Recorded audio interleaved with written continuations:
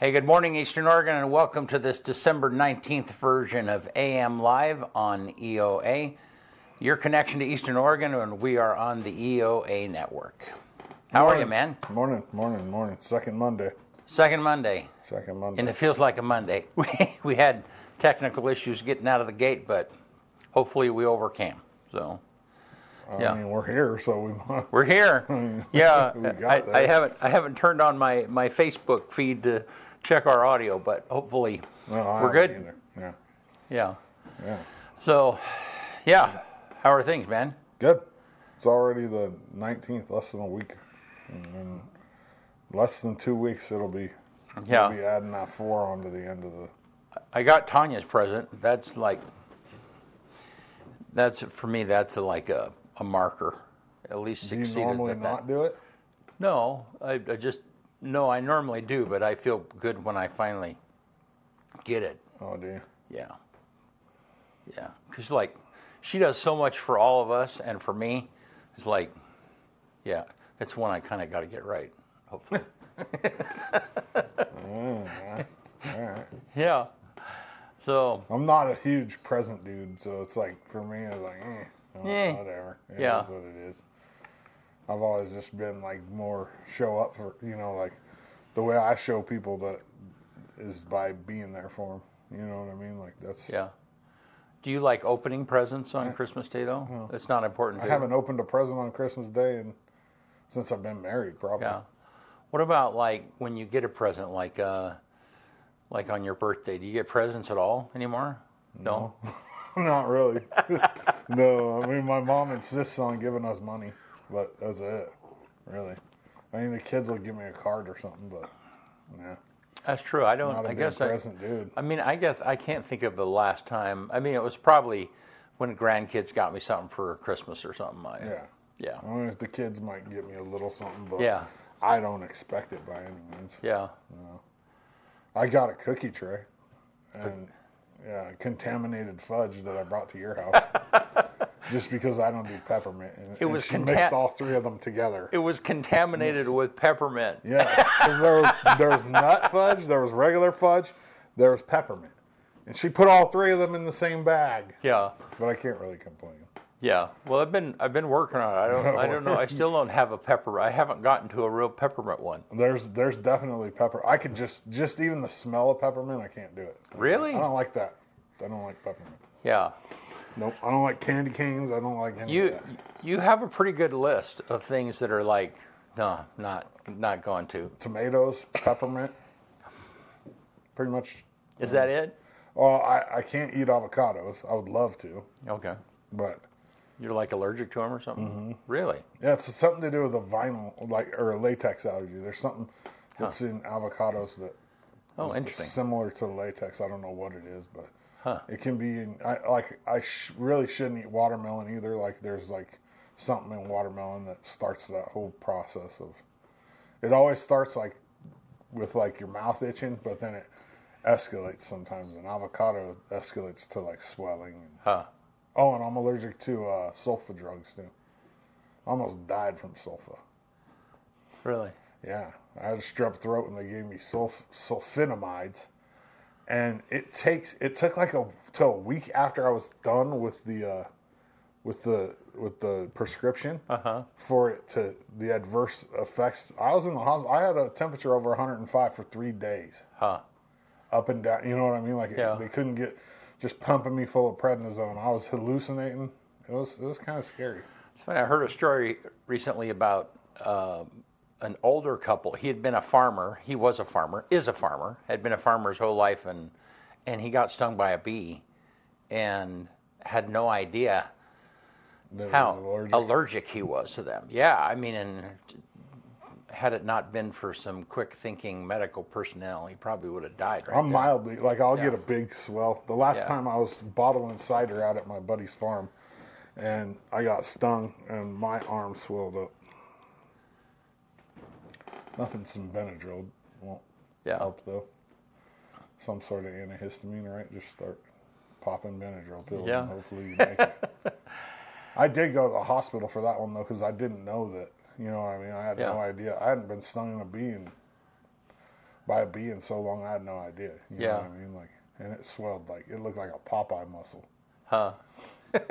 So they draw that line. You know what I mean? They draw a line around it. Oh, do they? Area, and then they say if it gets, if the circle gets bigger, then that then kind of you need to come back. Huh. Interesting. Yeah. Well, you want to do sports? Let's do it. All right, take it away. AM Sports Report brought to you by Hobby Habit right here in LeGrand, 411 First Street. Go check them out. Joe and his team are doing a great job. They've redone the inside of that building. It looks awesome in there.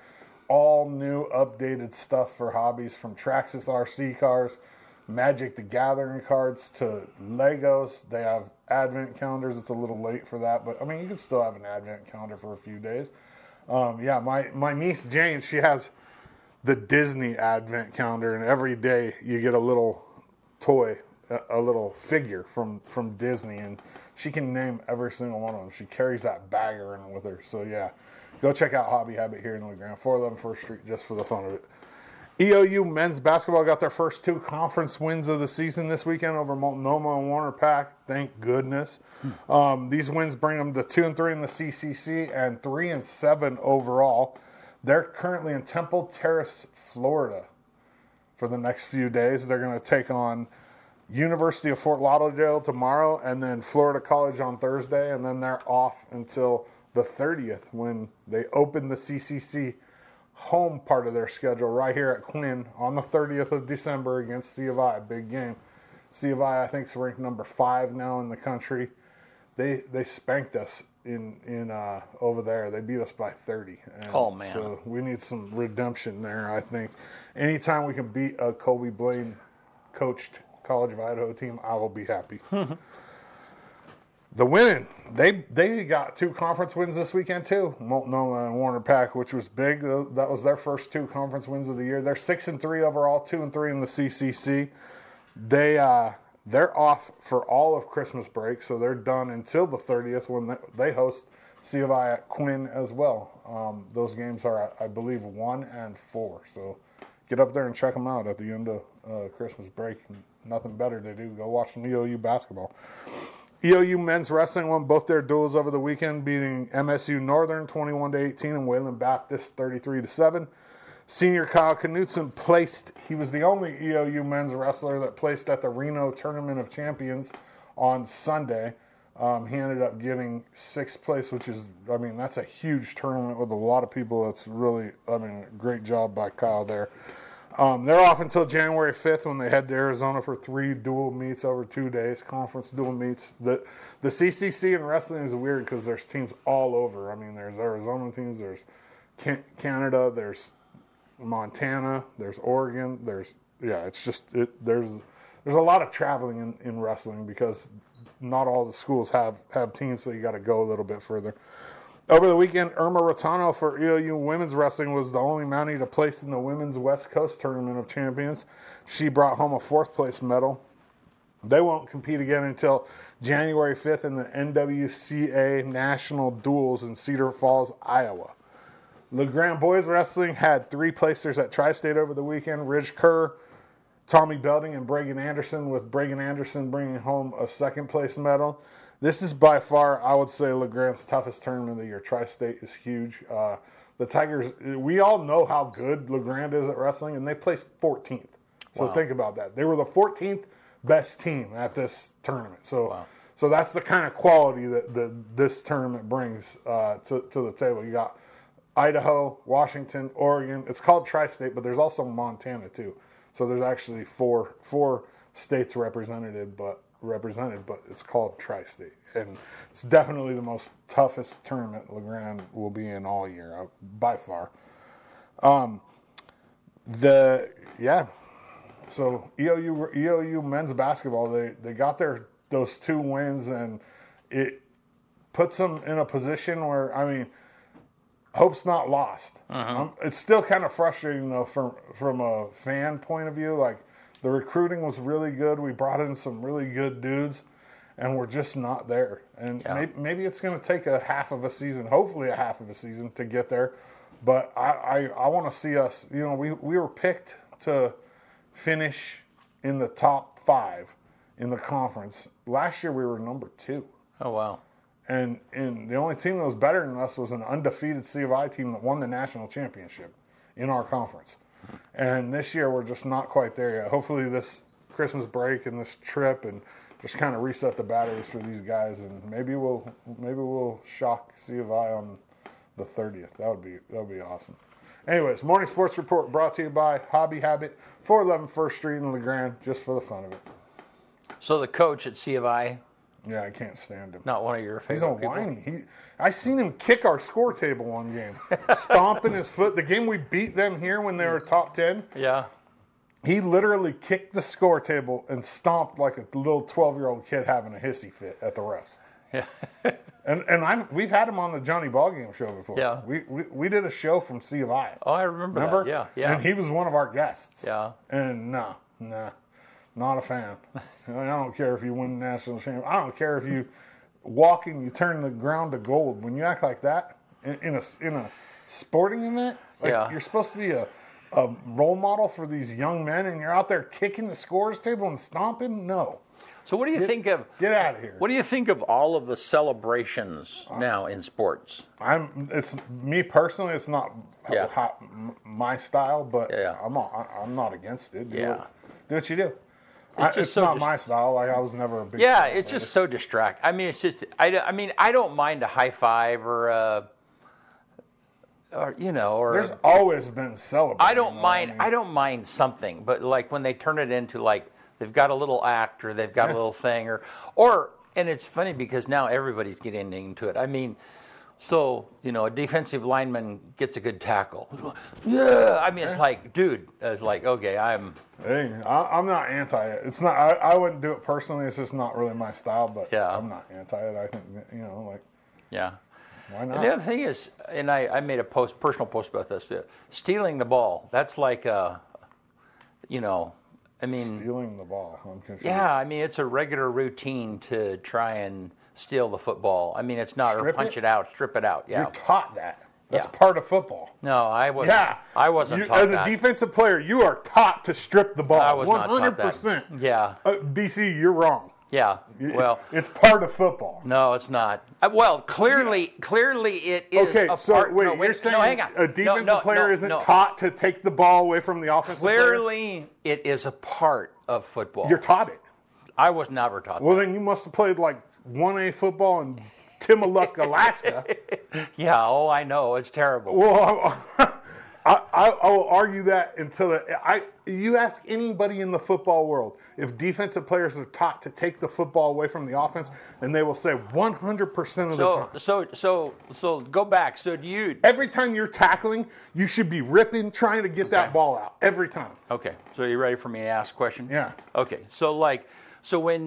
How come we don't see stripping plays from Super Bowl 8, 9, 10, 12. I mean, sure the guys are going no. Tell me, why don't we? If it's always been a part of football, it always has. Why don't we see stripping plays from? I'm not going to argue. It's a moot point. It really is. Like you talk to anybody in the sports world, especially in football. Well, it's always been a part of the game.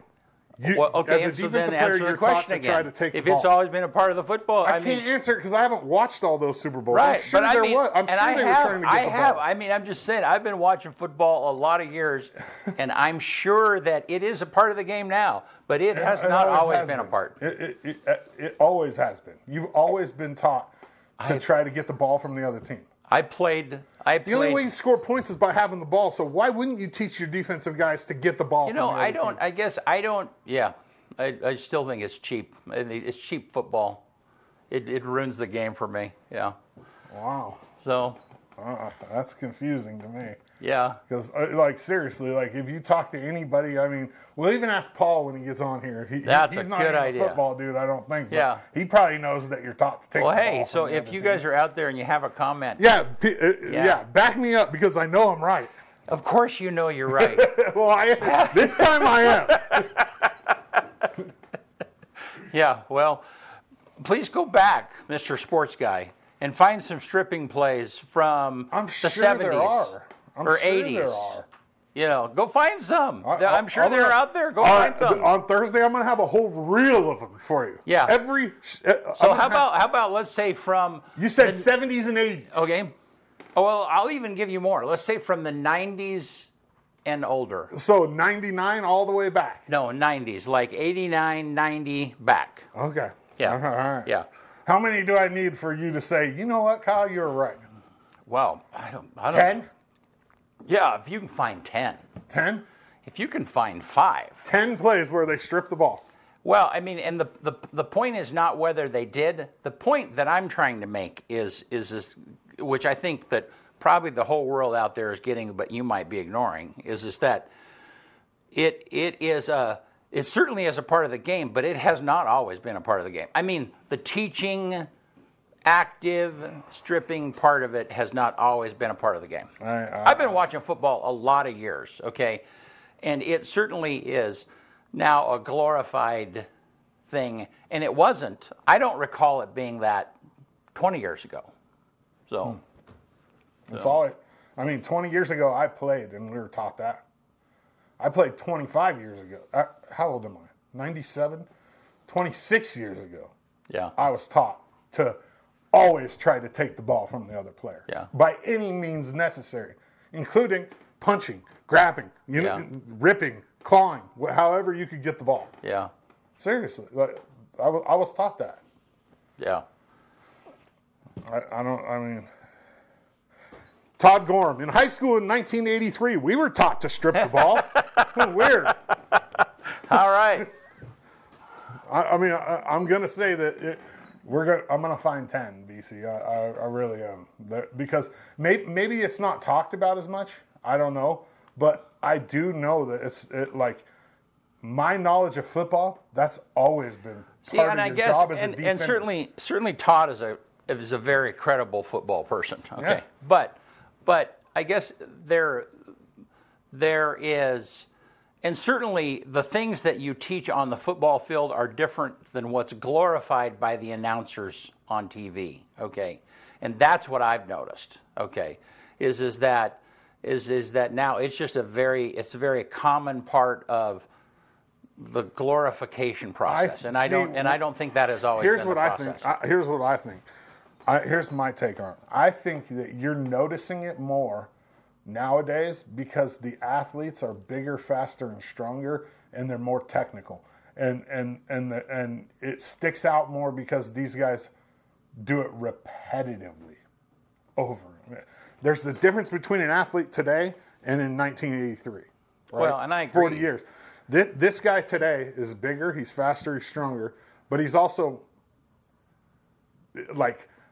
The training is more specific, so I think you just notice it more today. Like you notice guys in there ripping, doing certain techniques because the training is more specific. And visibly, we have better replays, we have better slow motion, we have better. In 1973, you might not be able to have that angle where you see the guy grabbing the ball. Right, and I agree with that. It's just I don't know.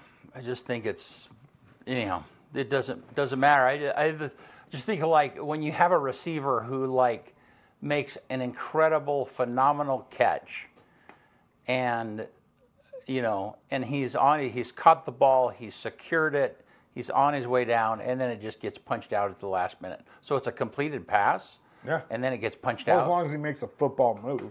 Yeah. So once you catch it, you have to make a football move. I'm just saying. Yeah. I mean, no, I understand the sequence. And see, me personally, I never played receiver, but I know that like back in the days. Yeah. Like Todd says it right here. Here's part of it right here too.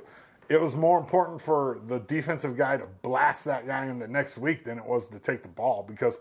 That was just part of it was more important in football back then. And B, the ball might come out anyways.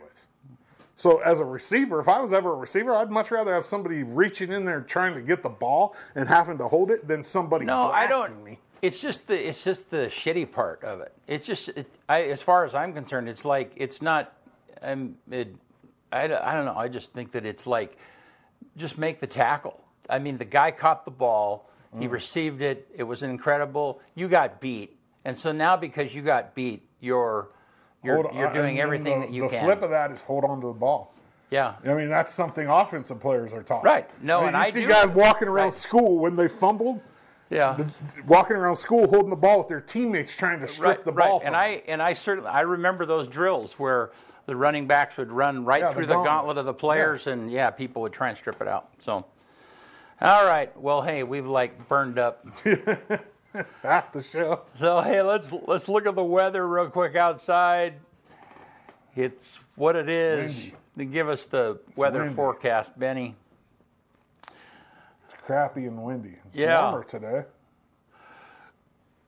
43. Yeah. So when we don't have something to talk about, I should just save those little nuggets to get you all riled up. Just wait till Thursday when I have a whole highlight reel for you. All right. Cool. Well, you can come back to us, Bennett. Yeah. We're going to have Commissioner Paul Anderes is going to be with us right after this. We'll be right back.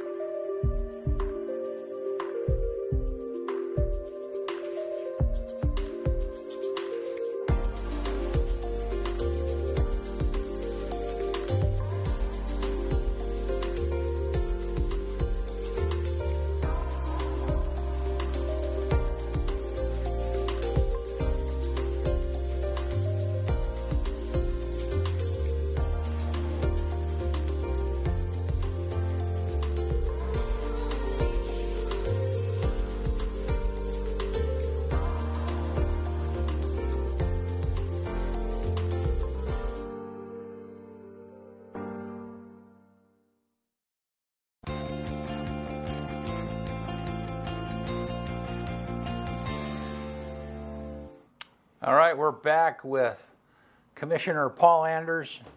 All right, so what do you think about the stealing of the football? Stripping. I'm on Team Dodsey. You're on Team 100%. Dodsey? All right. Yeah. Yep, that was, again, we were taught that that was one of the first things. If you were on defense, not only did you key on the ball to know, how to defend, but you went for the ball every single time. Yeah. And if you did get a takeaway, the best thing you can do on defense is force a fumble or intercept a ball because you're giving your team an opportunity to score. Well, and I certainly get. I mean, when you had a tackle and your helmet was right on the ball, and it popped out as they went down, that was a win-win, So I saw what Todd's saying so that since you can't lead with your helmet, I mean, they're trying to decrease the amount of impact in tackles, then that's how they're compensating. Is that kind of what he's saying, you think? No.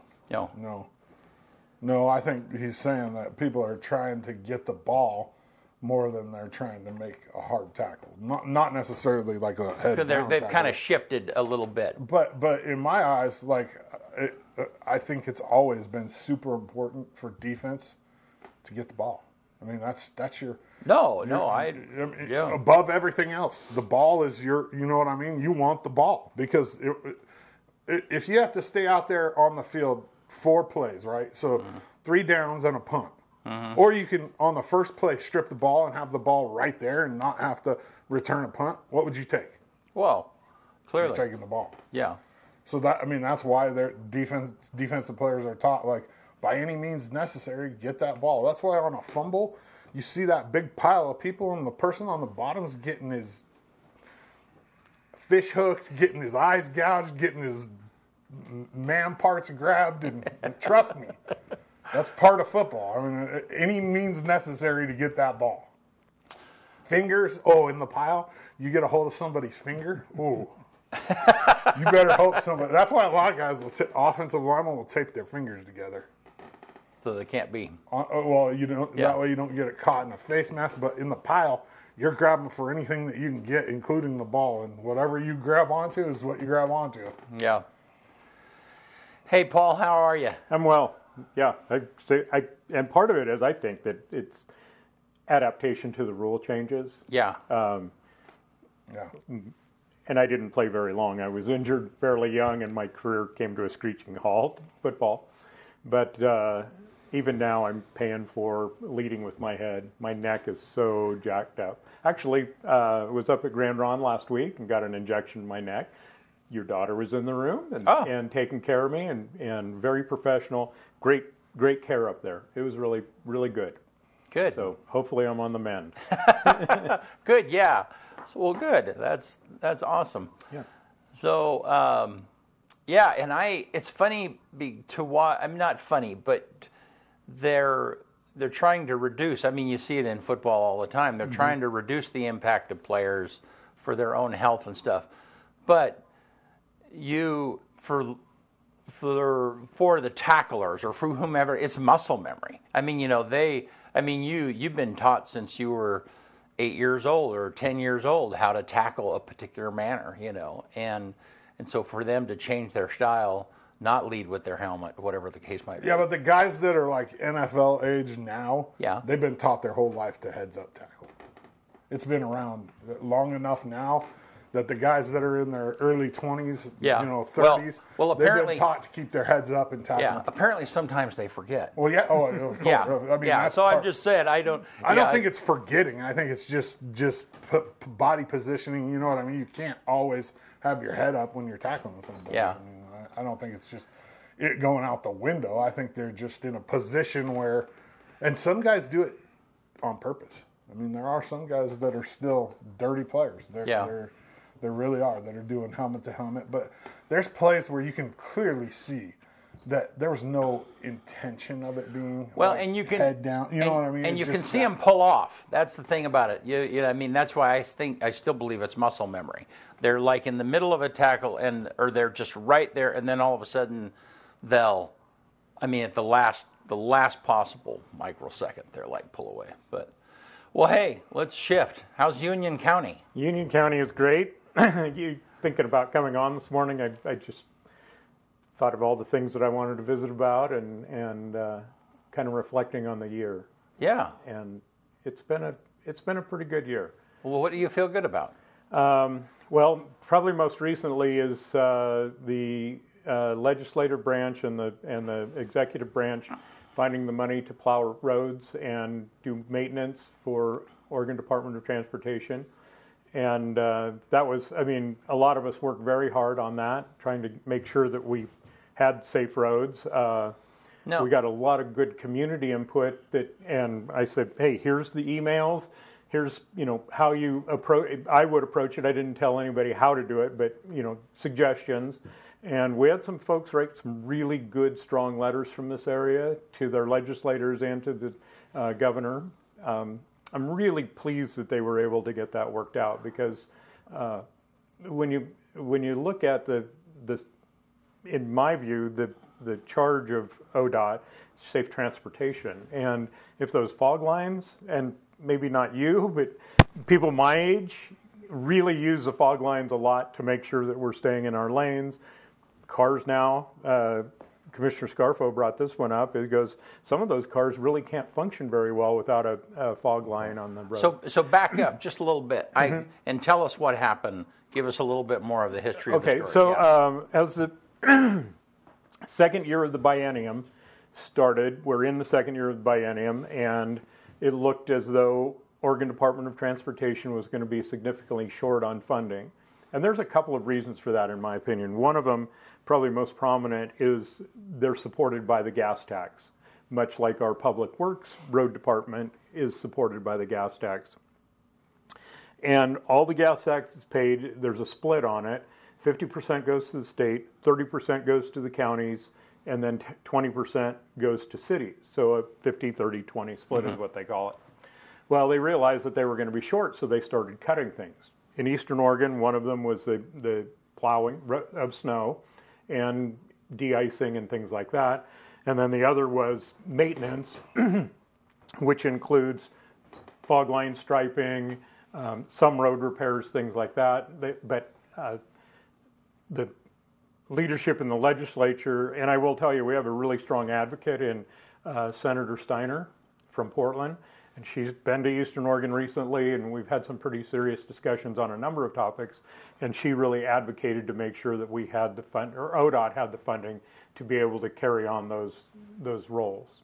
And so I had heard that somewhere along the line that part of the funding was going to allow for it to be plowed once a day. Is that an extreme? I heard that multiple times. Okay. And I sat through meetings, and that never came out of those meetings. Yeah. I think that was the interpretation by some folks. But the bottom line was that a reduction in services, a reduction of plowing of roads. Yep. Okay. Yes. And that's not just that. Is that primarily the interstate or state highways? State highways for the most part. Yeah, I mean, we planned on Union County roads plowing the way that we have. Right. And there is a method to what we do in Union County. If you go on our website, it talks about how we prioritize what roads. It's not because we like you. It's not because someone important lives on that road. Right. There is a very specific hierarchy of roads and how they get plowed and why, and when, not how, but when they get plowed. And public safety, transportation, school bus routes in particular are high on the list. So the state plows the interstate. Correct. What other roads in Union County does the state, would that have impacted? For example, here they are.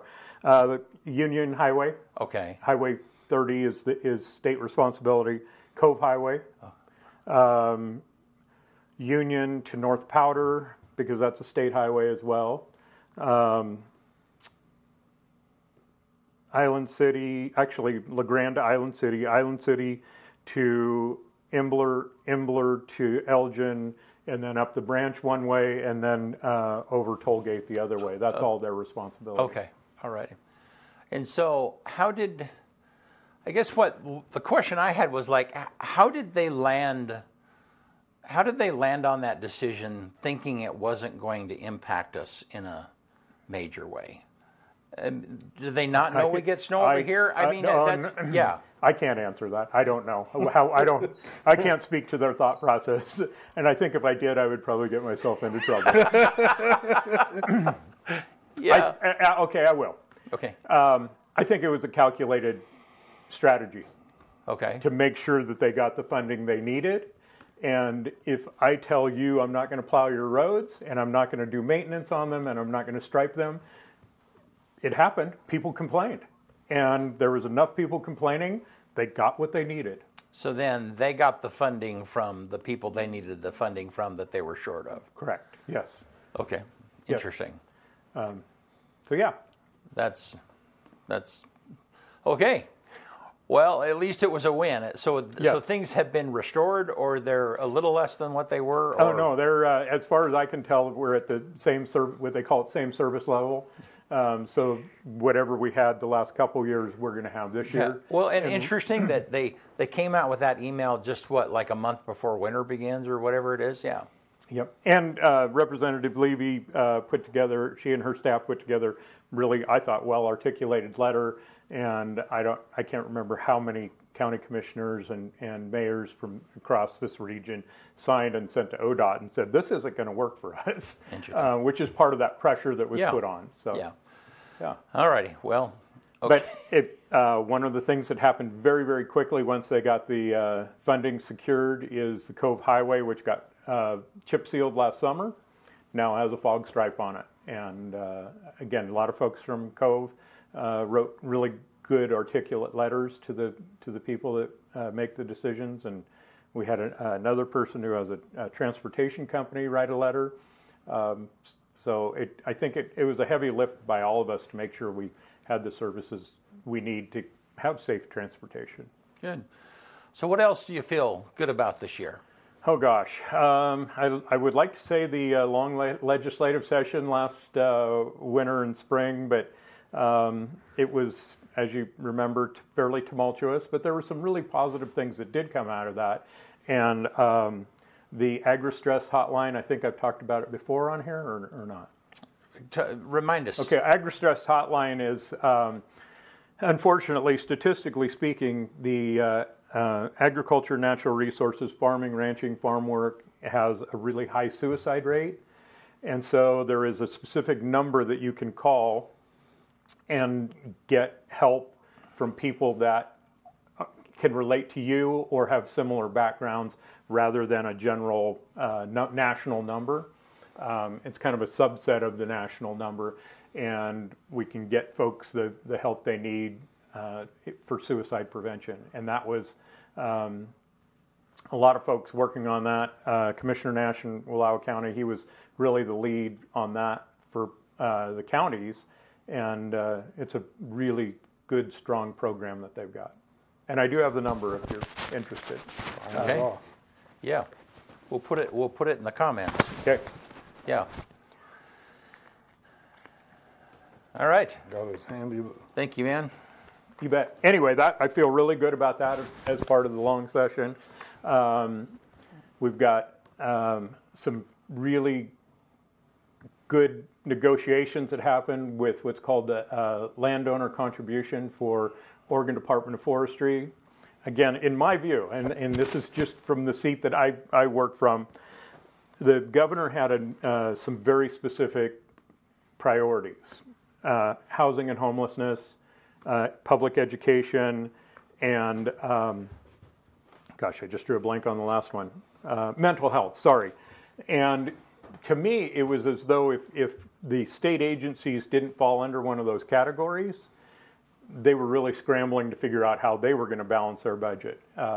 And Oregon Department of Forestry, ODOT, just two examples of those that were really going to take some of that load and shift it to the local communities, which was troubling to me. And again, we just talked about ODOT, and then Oregon Department of Forestry, their leadership in Salem made some decisions that were going to really put a pretty heavy burden on the landowner, whereas from my view, that service that's provided that they're paying for really helps all Oregonians and not just the landowner. So again, Senator Steiner was she's co-chair of Ways and Means, which is really the money side of the purse strings of the legislature. And she met with us. We met in Ontario, probably a month and a half, 2 months ago, and said, hey, this is some of our concerns. This is why we're really worried about this. And she had put together a small committee to figure out a solution, and I think the one that they've got is going to be really workable, and be more than happy to share that too. Cool. Awesome. All right. Yeah. What else, man? Just got back last week from the Oregon Business Plan Summit. Been going on for 21 years. 1,200 people in the Moda Center for a day of information on business in Oregon and how to promote business in Oregon and some of the really good things that are going. Fairly metro-centric. They talked a lot about the downtown, the work they're doing on the city center is what they're calling it in Portland, and literally investing millions and millions of state and local dollars into correcting some problems that have really gotten out of hand down there. But a lot more policing, a lot more mental health services, and what they're trying to do is get people off the streets and revitalize downtown. A couple of things they're doing is they're working on getting the plywood off the windows of the buildings. That were, if you remember the riots of 2020, was that the summer of 2020? I think so. Yeah. I don't know. It's like it all just blurs together, doesn't it? It does, yeah. So they're working on getting that really downtown cleaned up. Boyle, who's president of Columbia Sportswear, has invested a lot of his own money, and he is what he calls self-proclaimed garbage king. He wants the garbage cleaned up. He wants the graffiti cleaned up, and he's got a coalition of business owners that's working to that end to get the city really cleaned up.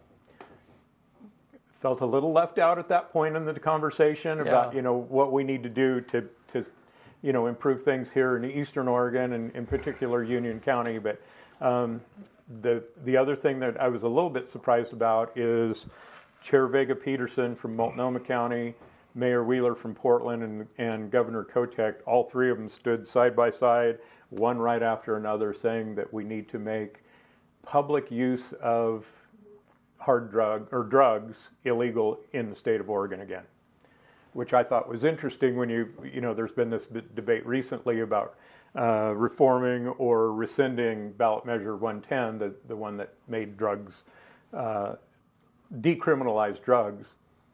And I thought, man, that's a great step in the great first step in the right direction. Then I was visiting with somebody and they said, it's a smokescreen.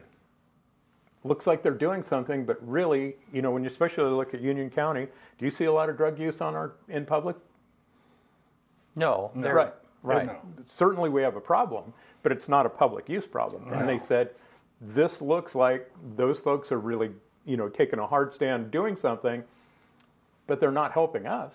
Yeah. There is to a degree an amount of public drug use in other places, but that really I would suggest is the tip of the iceberg rather than the root of the problem. Yeah. Oh, for sure.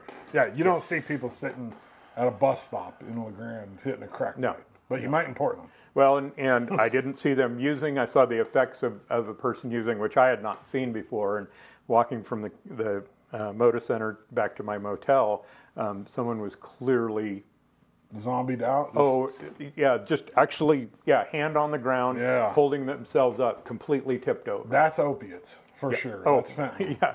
Yeah, and that's someone else that I trust and know said, that's clear sign of fentanyl use. Absolutely. So it's crazy. They look like they're just frozen, huh? They're just like.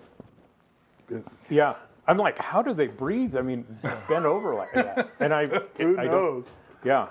So what part? I never thought I'd get to a place where I would be walking by people like that. And the other thing that I never thought I'd be is where I have Narcan in my vehicle, in my home, in my office. Right. And I have Narcan fairly close.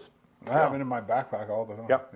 Yeah. So, and one of the discussions that I had, in relationship to 110 is because I really don't think there's going to be any major changes I don't think the legislature has the willpower to do it. I think it's probably going to need to go back to a vote of the people. But one of the things that I'm really hoping that comes out of this is treatment. And you're probably old enough, I'm not sure you are, but Coke had a philosophy or a corporate goal that anywhere in the world you could get a Coke. Remember that? Right. Yeah. Yep. That is really kind of what I'd like to see in Oregon in particular for treatment.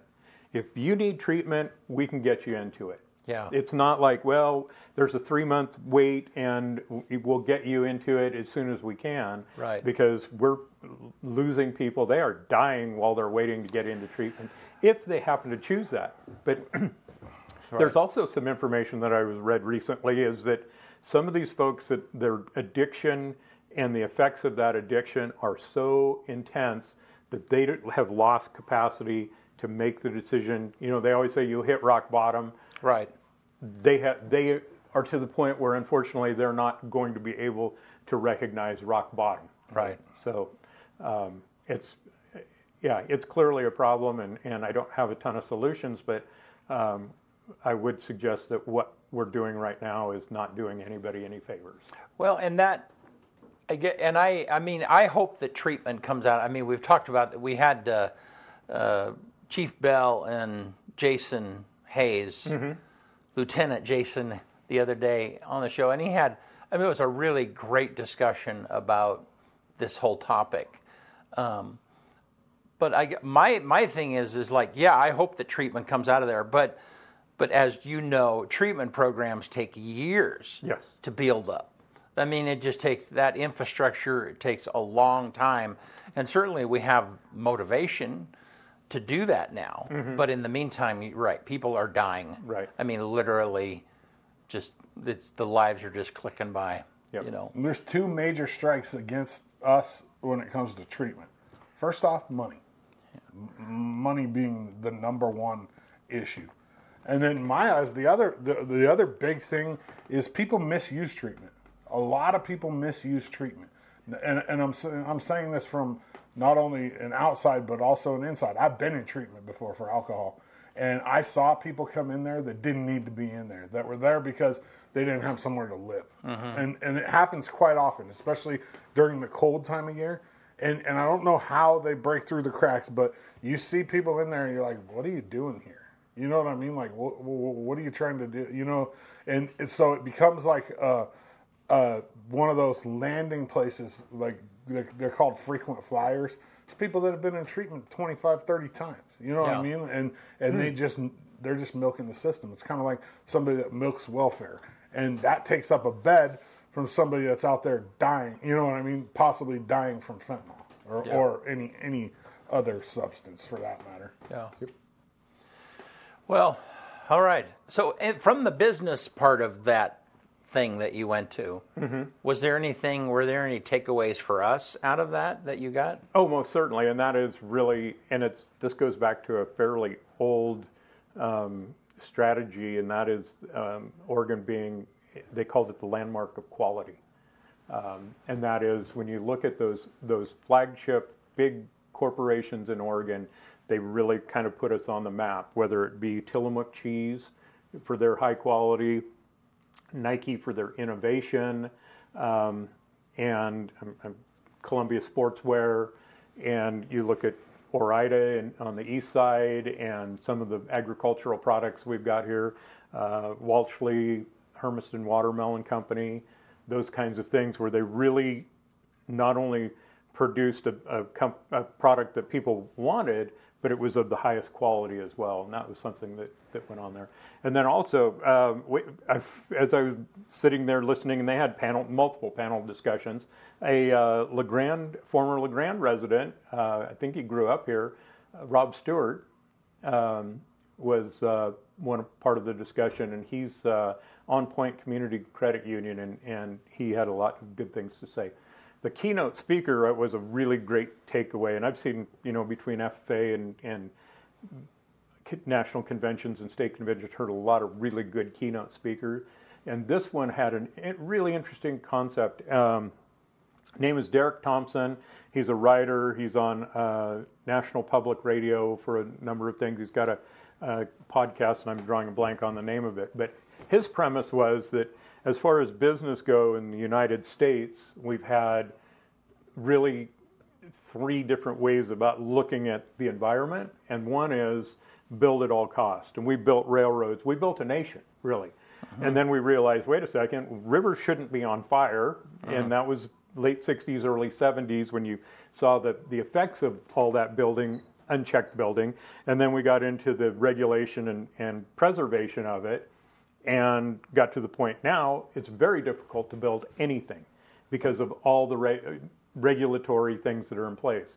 And his suggestion was that we move to the next phase, which is we need to be able to build and create things and care for our environment without hamstringing ourselves in the process. We need to be able to do these things and move business forward, manufacturing forward, provide the goods and services to people rather than shipping it to another.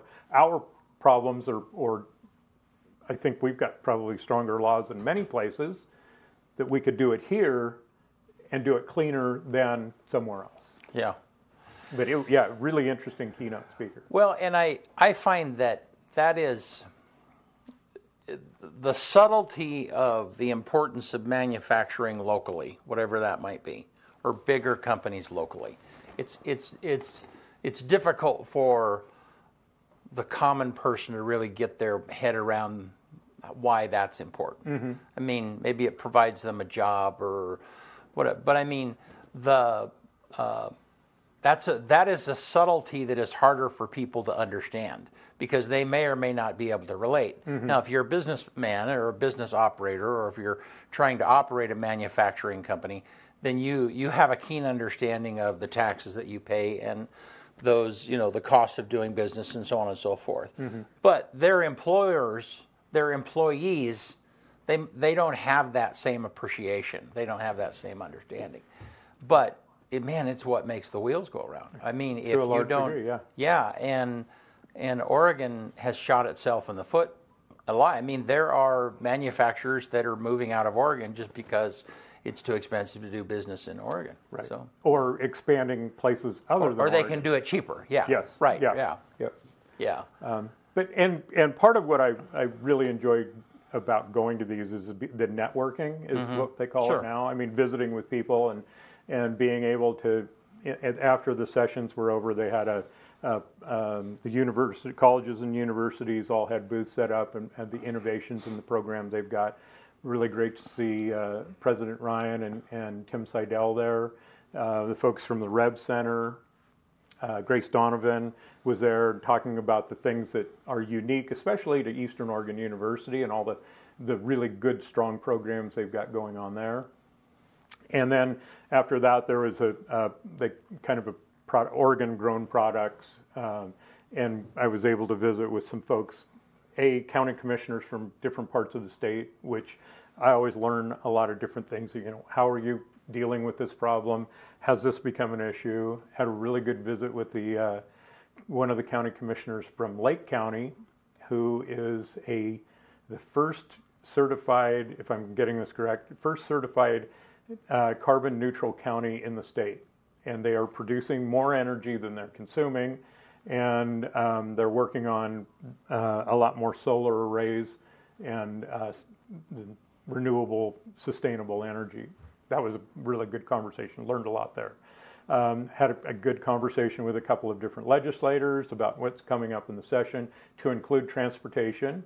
And also, the evening prior to the summit, I was able to go to former Commissioner Jayapal's kickoff for running for federal House of Representatives. I was wondering why she stepped down. I didn't know that was the reason. I was going to ask you about that. Yep. So their charter is such that if you are running for another office and you've got campaign income over $5,000, you're required to immediately give up your seat. And theirs is a little bit different. And I don't know that it was entirely her decision, but I know it was mostly her decision to name her successor. Huh. And I was able to meet him there and introduce myself to him. I don't think it's any secret that I was by far the most conservative person in that room. Obviously. Was that weird? Is that weird? It wasn't. I mean, part of it was a very celebratory event. I think you both know that I tend to be a back of the room kind of person. Yeah. When I first get there, I was standing towards the back of the room, and former Commissioner Jayapal came in kind of a side back door, and she saw me and she said, "Oh my gosh, you came?" And I said, "Yes." And she goes, "For this?" And I said, "Well, I left much earlier than I would have to be here for this, but I said I have another meeting tomorrow." And she says, "I've got to get up there," but she goes, "Don't be surprised if I mention you in my speech." And I'm like, "Really?" And so they, during the introductions, the MC recognized that I had traveled the farthest to be there. And then in her speech kicking off her campaign, she talked about the things that she learned in Union County and how it was important to reach out to people that have differing views. And like I said, the people that engaged with me there were very friendly and curious to a large degree. About what my experiences were in Multnomah County and what some of my takeaways were from that experience that we had last summer. Interesting. Yeah. So do you think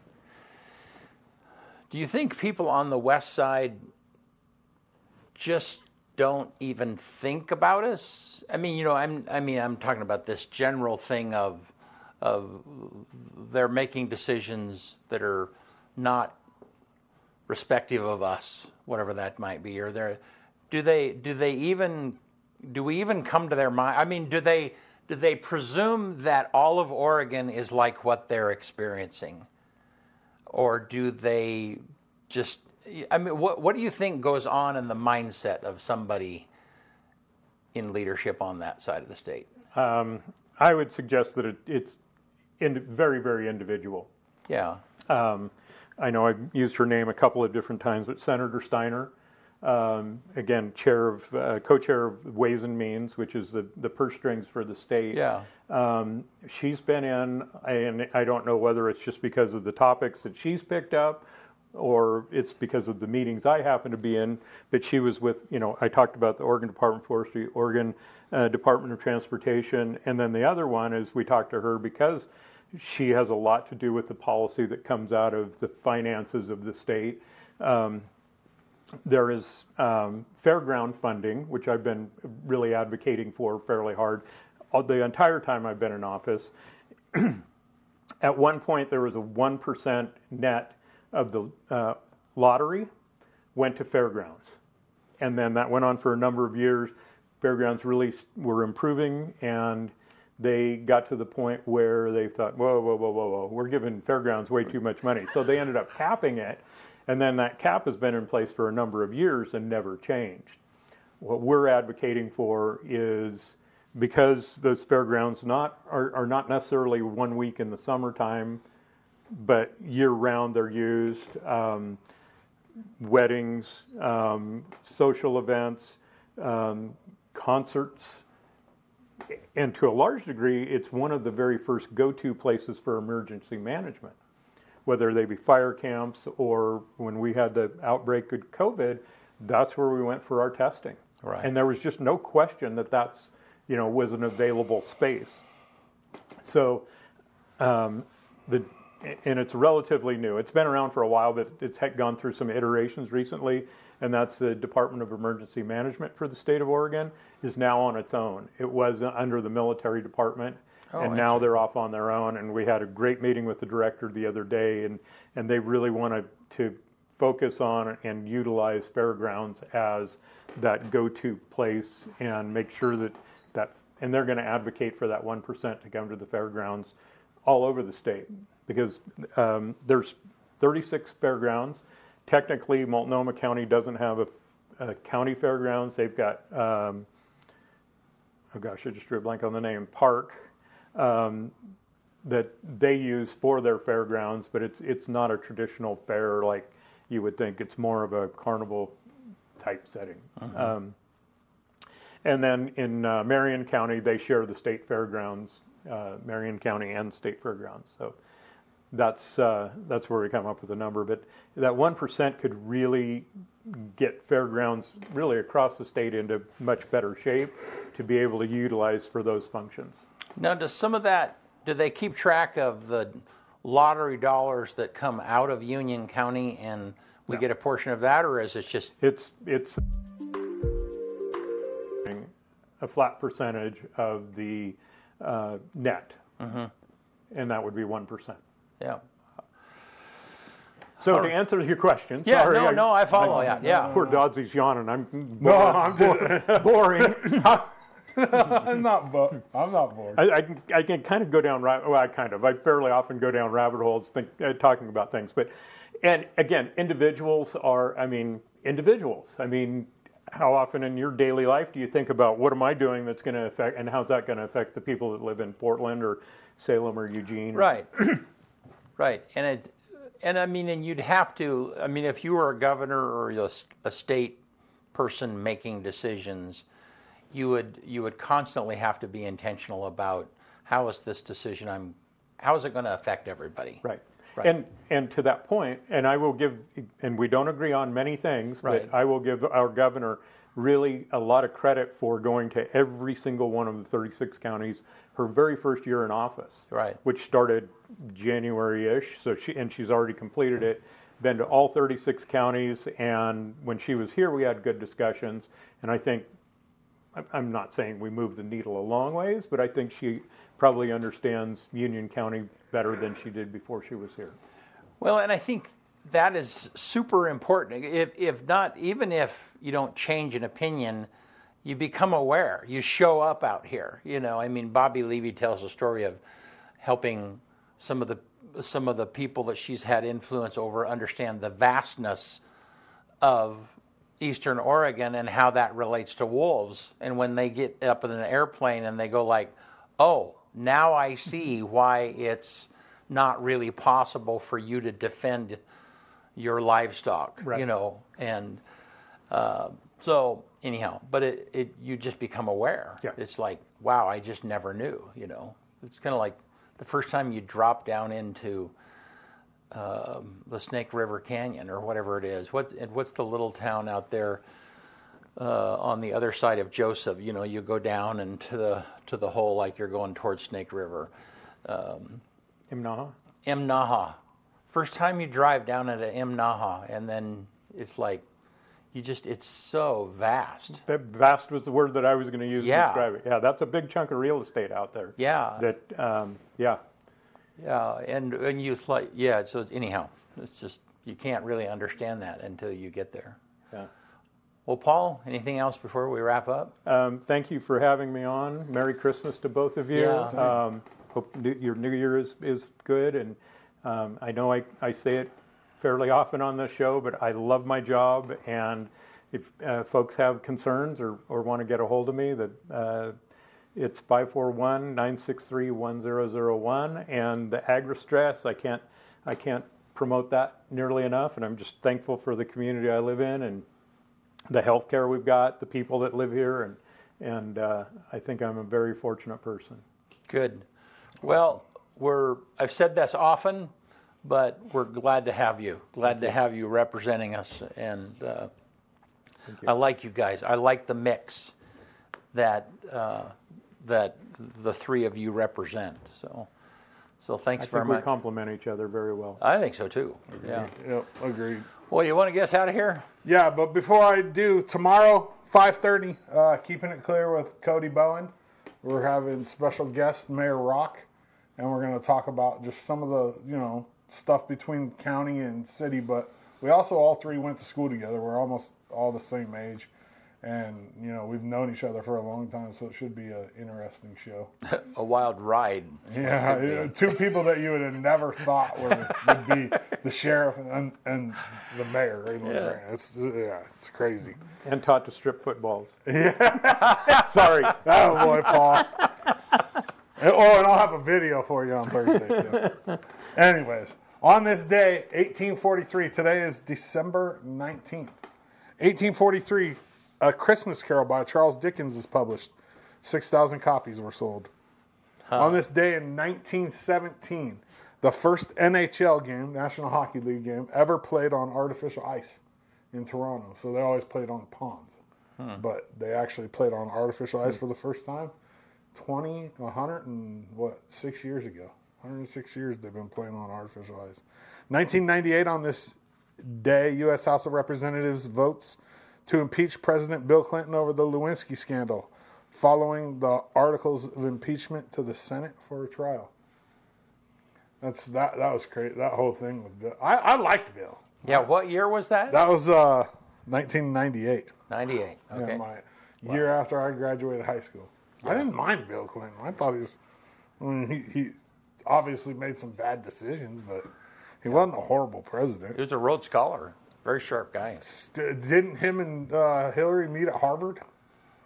Yeah, I don't know. Ivy League. He's an Ivy League dude for sure. No, he's an intelligent dude. 2018, on this day, the first use of drones to deliver vaccines. The island of Eramongo, Vanuatu, by UNICEF. So they use drones to deliver vaccines.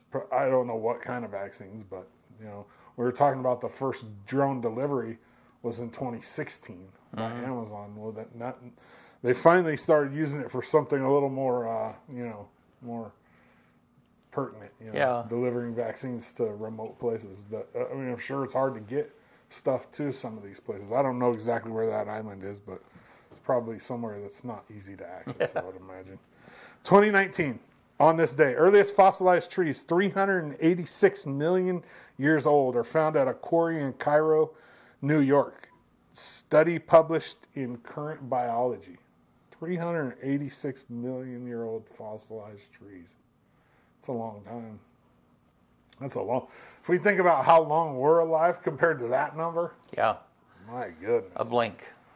Number one song in America on this day in 1983. Say, Say, Say by Paul McCartney and Michael Jackson. That's why I was listening to Michael Jackson this morning. I heard you listening. Yeah, it was like one of the.